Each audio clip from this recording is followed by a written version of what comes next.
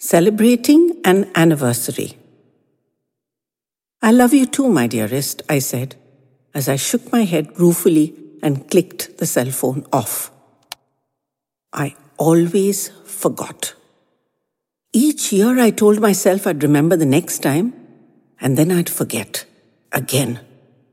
Until it became an accepted tradition for me to forget, and I just rejoiced in the surprise, guilt-free, every year.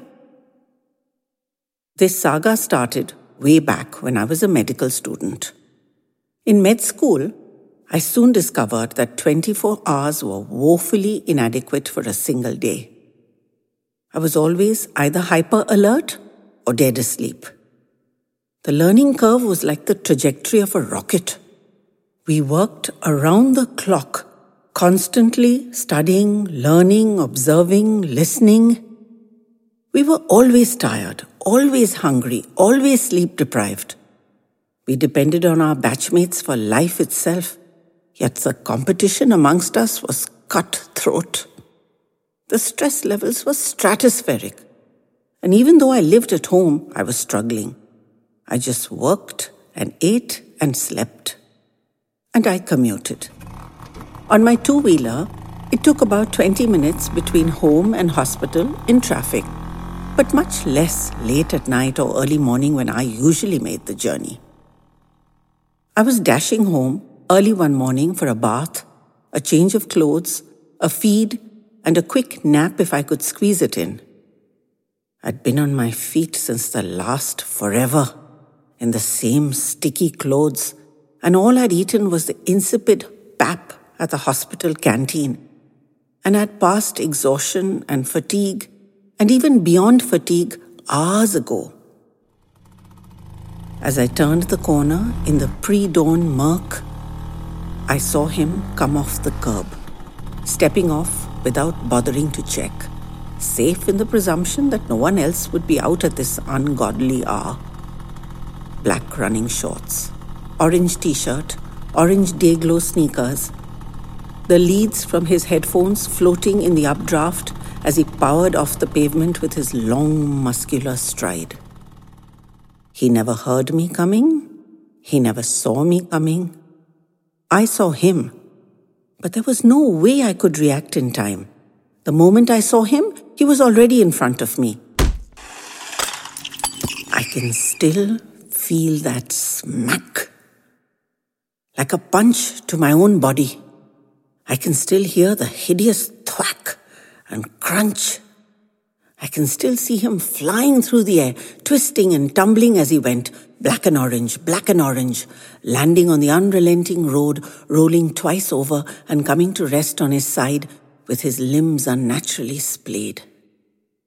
I can still hear the screech of the two-wheeler as I brought it to a savage halt, and the crazed shriek that rose out of me.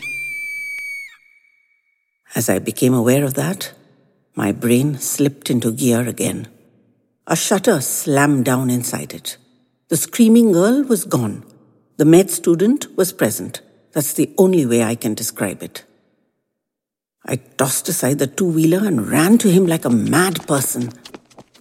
Two joggers surfaced out of the gloom. I yelled for them to summon an ambulance as I skidded into a kneeling position beside him. I called to him, lying broken in the half-light. I'm a med student. I'm going to try to help you. I started checking him for vital signs. Breath, shallow and jagged. Two fingers groped for his carotid pulse. Shit, I couldn't find one. Several simple fractures, blood everywhere, eyes unfocused. I'd done CPR on more dummies than I could count, but this was the first time I'd really needed to do it on a human. I rolled him carefully onto his back and checked his airway. No obstruction. Good. His chest, no broken ribs, thank God. Tilted his head into position and started the chest compressions with both hands. His chest felt tight, tighter than any of the dummies we'd rehearsed on. I could hear one of the joggers talking to the ambulance team. How long? I asked him. He pumped his fingers at me twice. 10 minutes. I was singing Staying Alive in my head. We'd been taught to pump the chest to that rhythm. right hand on left, find the exact spot with the heel of my hand, interlace the fingers, lock the elbows, kneel upright, pump, pump, pump, pump, tiring, left hand on right, pump, pump, pump, tiring, switch again and again. I couldn't give up. I couldn't hand over. I'd caused this. I had to see it through. He was inert. We could hear the siren wailing long before the bloody thing appeared. They had him secured on a stretcher and into the ambulance in the cliched 2 shakes. They signaled a thumbs up at us. He was in safe hands now. One of the joggers blurted out, "She's a med student." And the guy said, "Well, she's had a good start because she likely saved his life." Did anyone see how it happened? The other 2 were just starting to say no when I croaked out, "He stepped off the curb listening to his music. I hit him." The joggers snapped their heads towards me. The ambulance guy took a good hard look at my face under my helmet and his eyebrows shot up. "Those earbuds have a lot to answer for, but you, young lady, have likely paid your dues." The double doors slammed shut and they were gone, siren getting fainter and fainter as we 3 stood there in the growing light. The other 2 melted away without a word, and I picked up my thrown-aside 2-wheeler and limped home, nervously second-guessing every corner all the way. I won't get into the events of the next few days, mostly involving mental and physical collapse.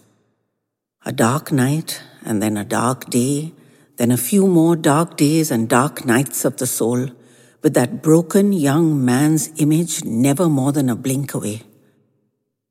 The upshot of which was that I decided I had no right to aspire to doctorhood.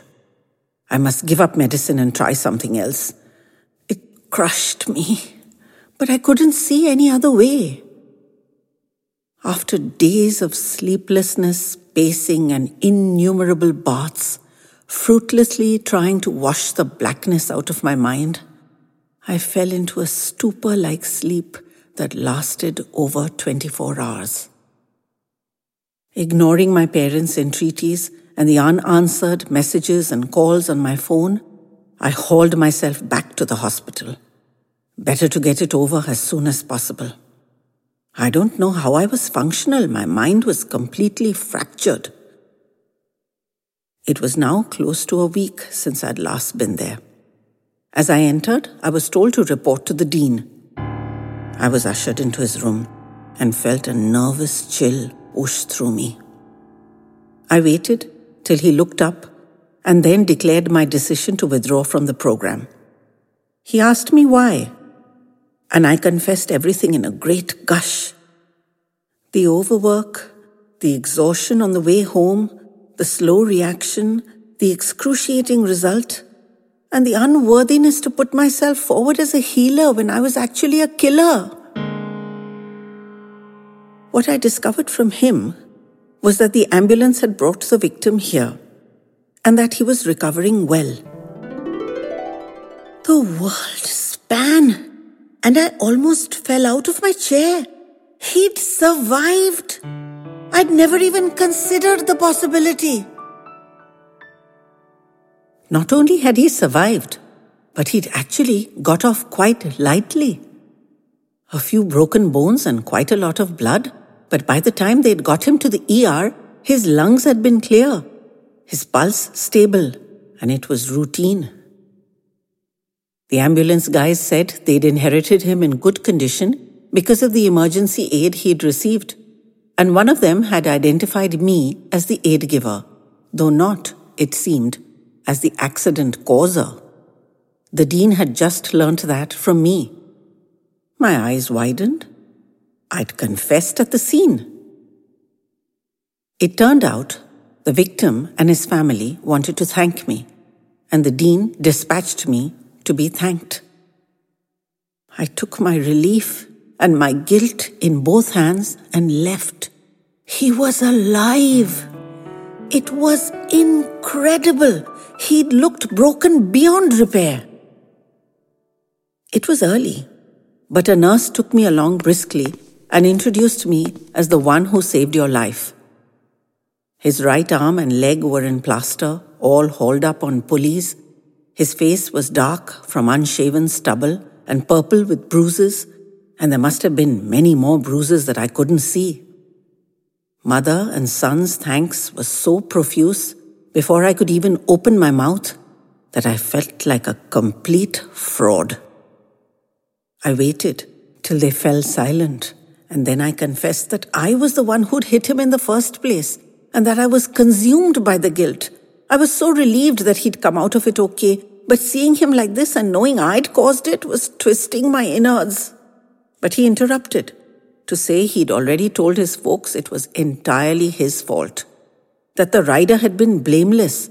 It was his regular jogging route. It was very early, still dark. There was never any traffic.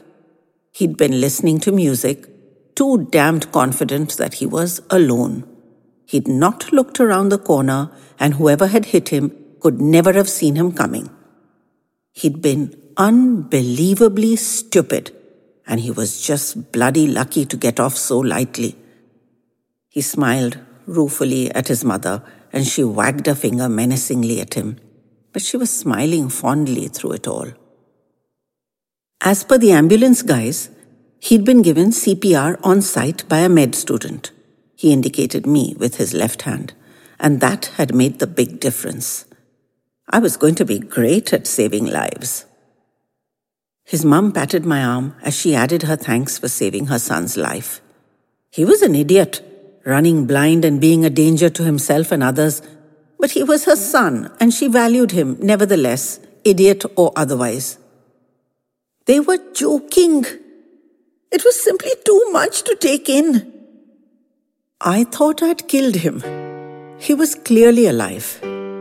I considered myself guilty. He declared me innocent.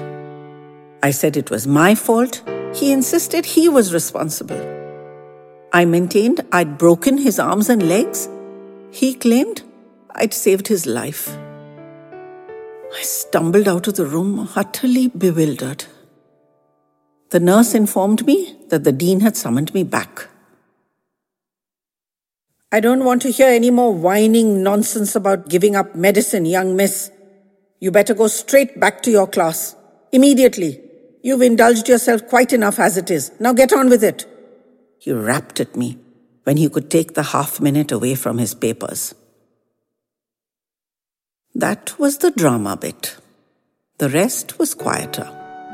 I visited him in his room fairly often during the time he was there, when I could snatch a few minutes away from the studies I was back at. We became friends, and more than friends. Then more than friends. Perhaps I saved him, but he saved me right back. I went on to become a saver of lives as he'd predicted that day. I've seen innumerable broken bodies, put many together, again successfully, but had my fair share of failure too. None affected me as hard as my brush with him. Perhaps I was too young, but more likely, he's too special. He's the light of my life, the song in my heart, and the joy I look forward to at the end of each exhausting day. And every year, on a certain anniversary, never indicating by word or gesture in the morning when we are together, he unfailingly phones me at the hospital and catches me sometime, somewhere, to thank me yet again for saving his life. And I thank him for saving mine.